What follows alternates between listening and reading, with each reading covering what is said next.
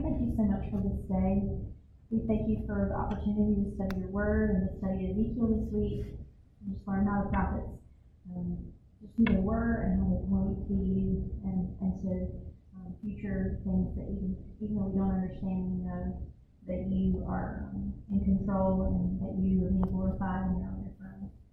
Lord, we pray for each of these ladies, and thank you for how they've been involved in this study throughout the course of these 8 weeks. And we thank you for the opportunity for our women's ministry to learn more about you and to grow in understanding of the Word of God.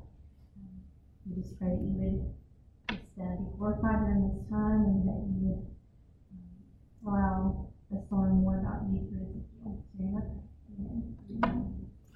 Right, so again, as I always kind of start out, I mostly use my ESV study notes, which in Ezekiel were written by a guy named David J. Reimer. He's Nancy Guthrie's book. And then there's a guy, Preston Sprinkle, who wrote the chapter on Ezekiel and what the Old Testament authors really care about. He's that one all throughout.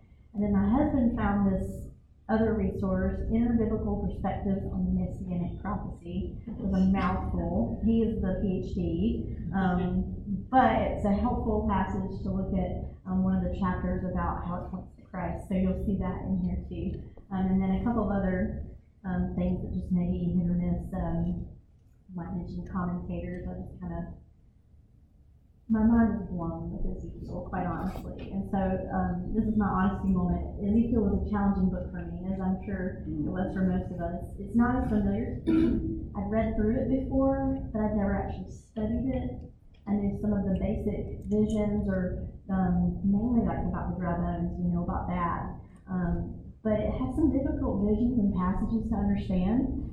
So just bear with me, and I hope that we can glean a few things that I learned from studying. And you might say, well, I remember this, I remember that, and of course, I can't touch on all of it, but we're going to try to see, kind of in maybe like two big parts. We're going to look at Ezekiel, and kind of how his calling, his prophecy was a little different than some of the others, but how that plays into how God used him and how we can see Christ through some of these visions and through this prophecy. So kind of two big parts of, we've got to look at Ezekiel and who he is, and we've got to look at how he points to Christ.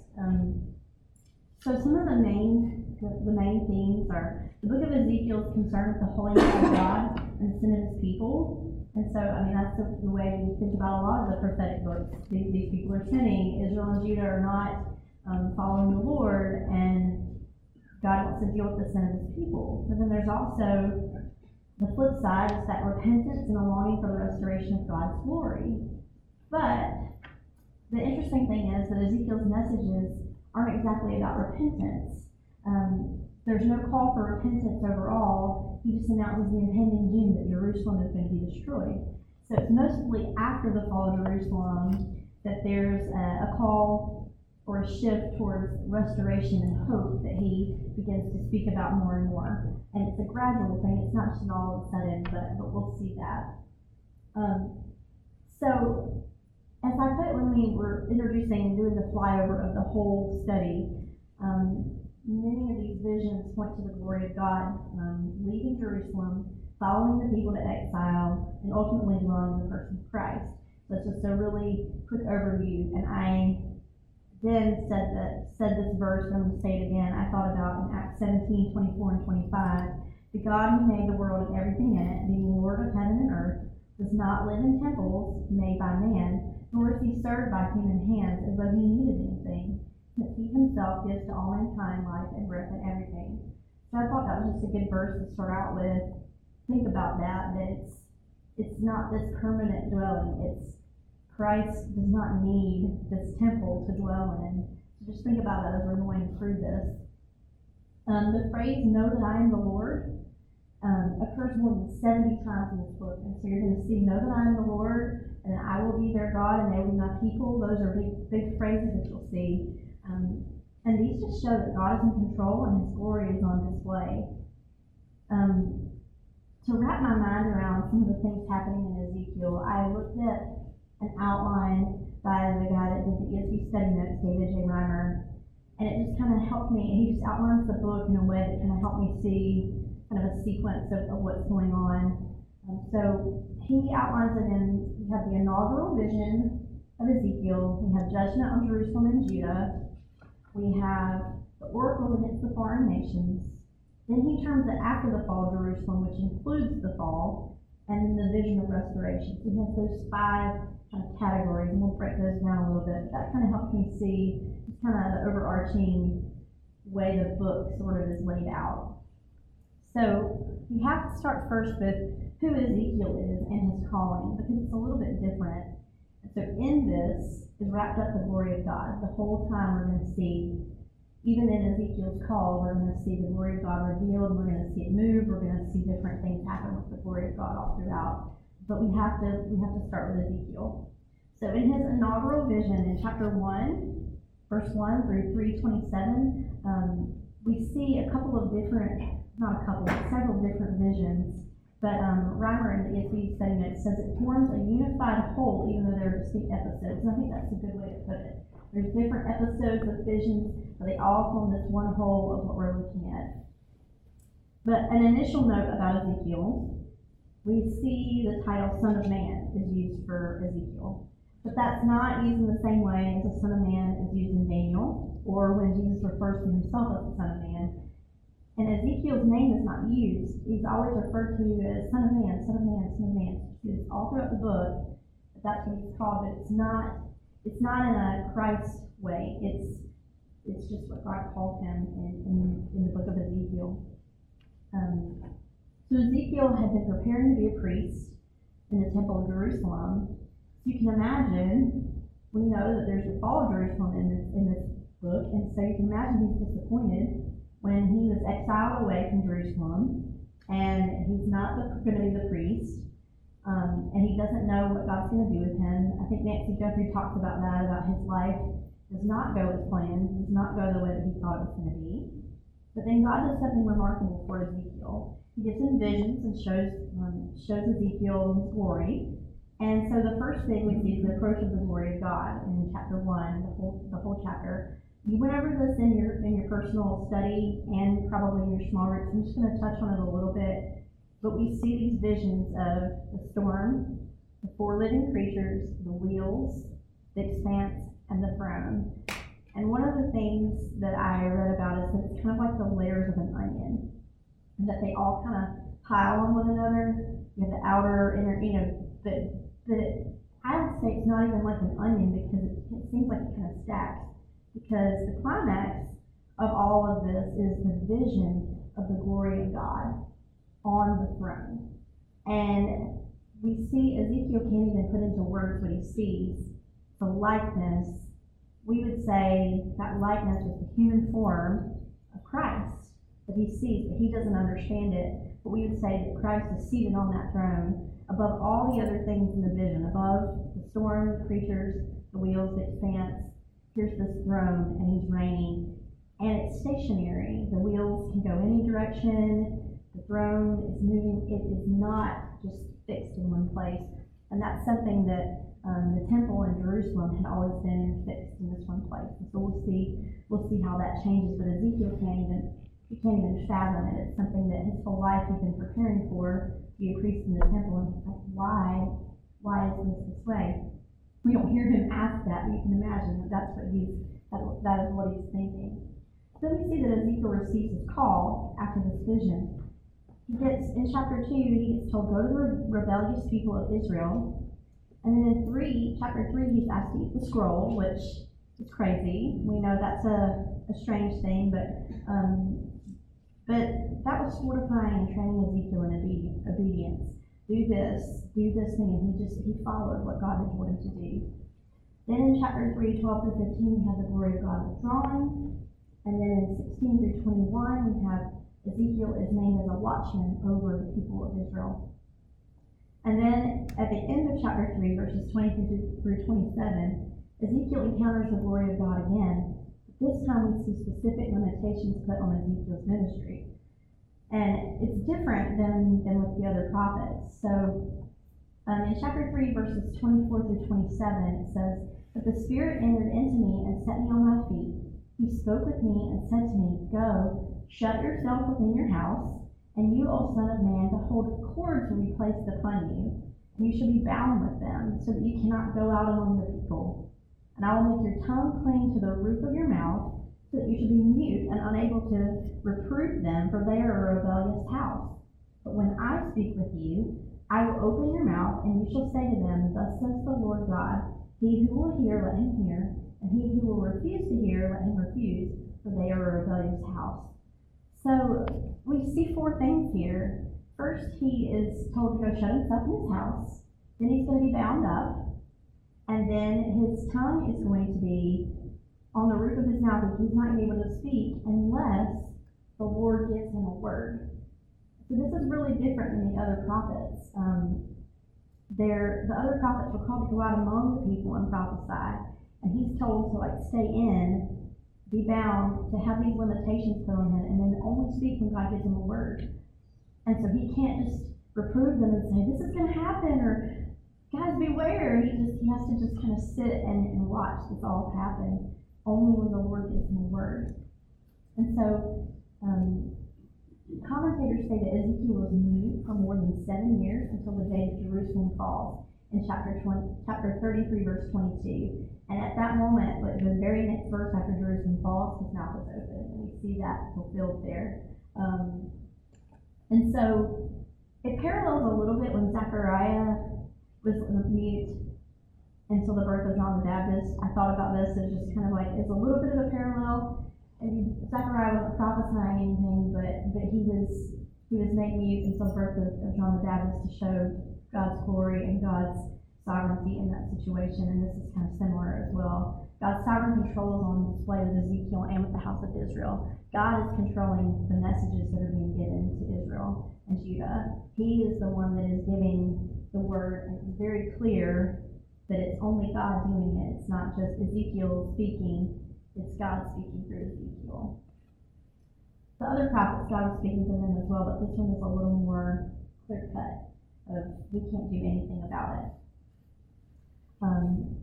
There's a judgment then on Jerusalem and Judah, and this lasts from chapter 4 all the way through chapter 24. And so we have the first part of Ezekiel focuses on all the exiles, which Ezekiel was part of that group of exiles. So there were 3 waves going to Babylon. Ezekiel had seen one wave go before him, and he was in kind of the second wave. But they put their hope in returning to Jerusalem. They all thought that one day they would get to go back to Jerusalem, that they would get to go back to this physical temple.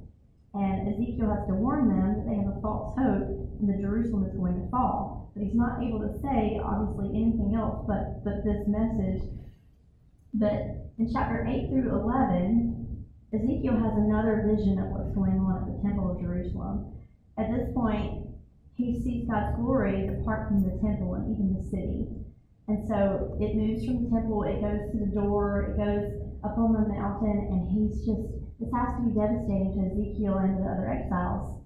And they may have even thought that Yahweh's presence was being destroyed, and that because Jerusalem was being destroyed, they couldn't fathom that God's glory and God's presence could still be there. I mean, where else could it go?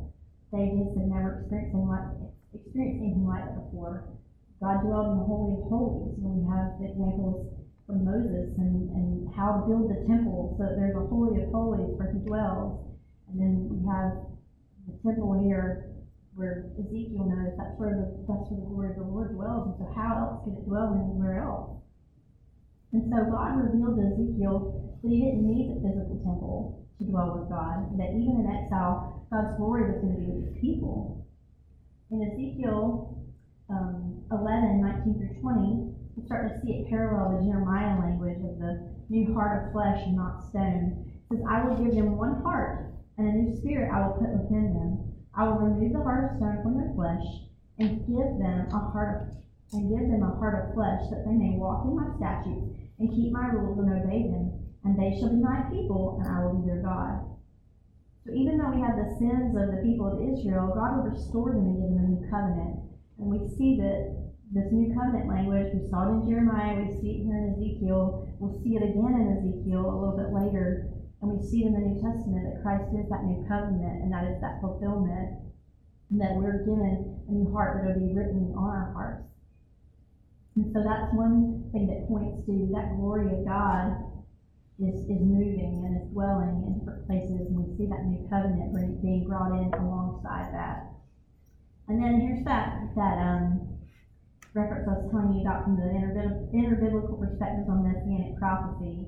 In chapter 21, verses 24 through 27, there's a king, and he's overthrown. Let me read about this to you. And you, O profane, wicked one, Prince of Israel, whose day has come, the time of your final punishment, thus says the Lord God. Remove the turban and take off the crown. Things shall not remain as they are. Exalt that which is low, and bring low that which is exalted. A ruin, ruin, ruin I will make it. This also shall not be until he comes, the one to whom judgment belongs, and I will give it to him. So, from looking at this passage, it's a little hard to understand overall, but bear with me here. Zedekiah is the wicked prince that the crown will be taken from. And so he has a loss of kingship and the overthrow of the kingly line. And there's a triple repetition here of ruin, ruin, ruin, ruin. It's a strong superlative saying that God is announcing a temporary overthrow of the Davidic line. The NASB, instead of saying the one to whom judgment belongs, says until he comes whose right it is. Who's coming and whose right it is. It's in the passage here, it says it could be, or in the commentary, it says it could be Nebuchadnezzar, the actual physical king that's going to come and overthrow. It could be the Messiah, which we would point to, yes, this is the Messiah, the one whose ultimate right it is. It wasn't really Nebuchadnezzar's right to have it, it was Christ's right to have it. He was the Messiah. And this connects all the way back to Genesis 49:10. And Ezekiel here and Genesis 49:10 ultimately point to Christ, the Messianic king who will rule. In Genesis 49:10 it says, the scepter shall not depart from Judah, nor the ruler's staff from between his feet, until tribute comes to him, and to him shall be the obedience of the peoples. And so, in the Genesis study notes, a guy named T. Desmond Alexander, he echoes this connection in Genesis to Ezekiel, to the New Testament, that this is Christ, this is fulfillment, that the scepter won't leave Judah, that Judah is the promised kingdom, that Ezekiel says this king will fall, and then the Messiah will come. It's his right to have it, and then we see the New Testament, Christ comes, and he is the reigning king. So, again, we just have several pictures already of Ezekiel didn't understand that he was seeing Christ on the throne. This chapter is saying the king will fall. Well, they could have thought it was a king right then, but we see that it's Christ who has the right to the throne. And then we're going to see now moving towards the fall of Jerusalem. So chapter 24, 15 through 17, Ezekiel announces the imminent destruction of the temple after, this was right around the time of the death of his wife. So he's told, your wife is going to die, you're not going to mourn for her, and then Jerusalem is going to fall. And I'm sure he's thinking, what? Like, I've already eaten a scroll, I've already seen all these crazy visions, now you're going to take away the delight of my eyes, is what it describes her as, and then you're going to destroy Jerusalem. Like, everything that I know is going to be gone. How is this good? I mean, obviously I'm reading into it there, but just as humans, we can think about, this is not okay. So there's a little bit of an application point for us here. Where are we placing our hope? These people were placing their hope in this Jerusalem temple being restored, and that they were going to be able to go back and everything was going to be the way that they had left it, and it wasn't. And they just didn't understand it. They didn't know. And so God is giving them hope and restoration. We haven't seen it yet, so they're just in the middle of this turmoil right now of what's going to happen. So we have a section which it's like Isaiah and Jeremiah. Really, actually, most of the prophetic books have oracles against the nations. And so we have this oracles against the foreign nations, chapter 25 through 32. And this is just to show that Israel and Judah weren't the only ones being judged. There were other nations, and I think Ezekiel mentioned 7 nations specifically, but it was all of the nations. They're all going to come under the authority of the Lord. They're all coming under the authority of the glory of God. And so Reimer says that the primary theological role of showing that all peoples are under the dominion and discipline of the King of Kings in this passage. So God is in control. He's sovereign over all the nations, not just Israel and Judah. And so that's why he points out that this is important to highlight that it's not just affecting those who are followers, but the whole world without him. After the fall of Jerusalem was the next overarching topic in the outline, but this includes the fall of Jerusalem. So this is chapter 33 through 39. And the focus returns to Judah, who Ezekiel refers to all throughout as the house of Israel. So the false hopes, like we said, were placed in Jerusalem. They're shattered because Jerusalem is getting ready to fall. And so the fall of Jerusalem is only one short verse in chapter 33, verse 21. And this fugitive comes from Jerusalem and says, the city has been struck down. And that's it. Very simple. The city has been struck down. But this ends up being the climax of the whole book. And it ends up kind of shifting everything on its head a little bit to seeing the restoration and hope that we were talking about earlier. The very next verse after the city has been struck down is Ezekiel's mouth being opened and he's no longer mute. This was just as God had promised. As soon as Jerusalem fell, he was able to speak. So then he starts giving these messages. So going on what Nancy Guthrie said, what hope is held out to the exiles? And I know you did this in your personal study and they have talked about this in your group this morning, so we're just going to touch on some of these in a little more depth. But in chapter 34, we start seeing the shepherd and the sheep. You see that language. We know that the Lord will search for his sheep and seek them out and rescue them from the places where they were scattered. Chapter 34, verse 23 says, and I will set up over them one shepherd, my servant David, and he shall feed them. He shall feed them and be their shepherd, and I, the Lord, will be their God, and my servant David shall be prince among them. We know it's not David, actually. We know that it's that Davidic covenant, that Davidic line, and it parallels John 10, where Jesus is the good shepherd. We see that connection, that he is the one that will come, and they may not have understood it, but we can look back and see this is Christ who they're pointing to. There will be this shepherd that will guard them, rescue them, take care of them. Again, we see the covenant language, chapter 36, 24 through 32. I will give them a new heart and a new spirit. I'll put my spirit within you and cause you to walk in my statutes. And this parallels that new covenant language in Jeremiah 31 and 32. We see the hope and promise of the shepherd and the sheep, of the new covenant that will be established. And then chapter 36, verses 33 through 38, the city will be rebuilt. The land will become like the Garden of Eden, which goes all the way back to Genesis. The desolate will be replanted. The city will be filled with flocks of people. Again, we have flocks as similar to that sheep language. Flocks of people who will know the Lord. And so this just points to renewal and restoration. Ezekiel sees that these things are going to be made new, that there will be a rebuilding, a time of the desolation is gone. There will be new growth and new things that will come about. And then in chapter 37, probably one of the most familiar things to us, the valley of dry bones. The dry bones, they came to life with sinew and breath and became a great army. And it says, I will open your graves and raise you from the graves. I'll put my spirit within you. Again, we have that spirit being given, and you shall live. You shall know that I am the Lord. Again, we have that phrase as well. You shall know that I am the Lord. We see here that even though maybe Israel, like they were following God, they were spiritually dead. And so this is an example of him breathing into these dry bones and coming to life, that this is a renewal, a new life being given, a spiritual life. Just like these bones actually came back to life in the vision. And then we have an everlasting covenant and a dwelling place in chapter 37 verses 26 through 28. It says, I will make a covenant of peace with them. It shall be an everlasting covenant with them, and I will set them in their land and multiply them, and will set my sanctuary in their midst forevermore. My dwelling place shall be with them, and I will be their God, and they shall be my people.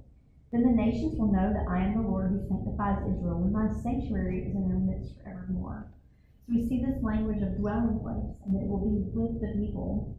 It mentions sanctuary, but the sanctuary will be with the people. So again, there's this covenant established, there's this dwelling place, but the dwelling place is with the people of the Lord. This all leads up to the final 8 chapters, 40 through 48, the vision of restoration. We've already seen, after the fall of Israel, some of this restoration, But the final restoration here is God's glory in the temple, which this is a lot to wrap your mind around. It's crazy. And so, question: who, what, where, when, how is the temple? My answer is yes, all of it. we don't exactly know. My mind is blown over all of this. We're kind of like Ezekiel. We don't know how to make sense of all of it, but we know that in the end, that it's going to make sense when we're there. So chapter 40 talks about a structure-like city to the south, and there's a description and imagery of a square temple like a city. And the main thing here is, my husband kept telling me this. He said, Ezekiel sees renewal and restoration. His idea of renewal and restoration has to be the physical temple. That's all he knows.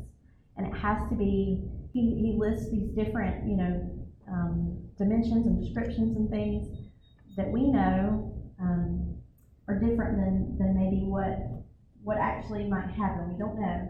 But there are connections between Ezekiel's vision of the city and John's vision in Revelation of the Holy Cube City in Revelation 21:16. So there's this square city, there's the river that flows through, there's the tree of life, there's renewal that goes back to kind of the Garden of Eden, and all of this plays through in Revelation 22 and Ezekiel 47. The difference is that in Revelation there was no temple in the city, because its temple is the Lord God Almighty and the Lamb. Revelation 21:22 says that. So the difference is the Lord is the fulfillment there, when they didn't need the actual temple. So the main thing is, what has been destroyed will be made new. How it's made new, we know that Christ is the renewal, the ultimate renewal of all of these things. And there's no need for a physical temple. Sprinkle says this in what the Old Testament authors really cared about, because Christ is the mediator of God's presence that Ezekiel has been talking about. Believers gain full and abundant access to God through the Lamb, Jesus Christ. So I'm going to read Hebrews 7-10. Has so much imagery and vivid discussion on this and how Christ is that fulfillment. But I'm going to read verse 9-12 and then verse 15, just to quickly just tie that into some of these New Testament promises here. So, chapter 9, verses 11 and 12. But when Christ appeared as a high priest of the good things that had come, then through the greater and more perfect tent, not made with hands, that is, not of his creation, he entered once for all into the holy places, not by means of the blood of goats and calves, but by means of his own blood, thus securing an eternal redemption.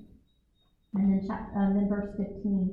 Therefore he is the mediator of a new covenant, so that those who are called may receive the promised eternal inheritance, since a death has occurred that redeems them from the transgressions committed under the first covenant. So we see here that first covenant being made into the new covenant. Christ is the new covenant. Christ is the mediator of all things. He brings it all together. And so, still mind blown, but that's kind of where we're tracking.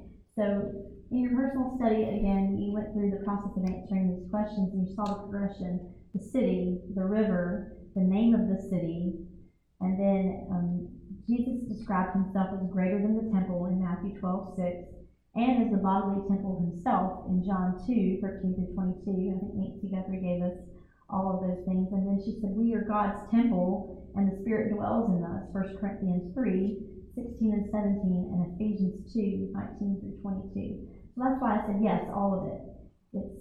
There's a temple, there's Christ, he's the ultimate fulfillment, he dwells in us, in our spirit, gives us the new covenant, so we are also the temple of God. Our bodies are a temple, a living sacrifice.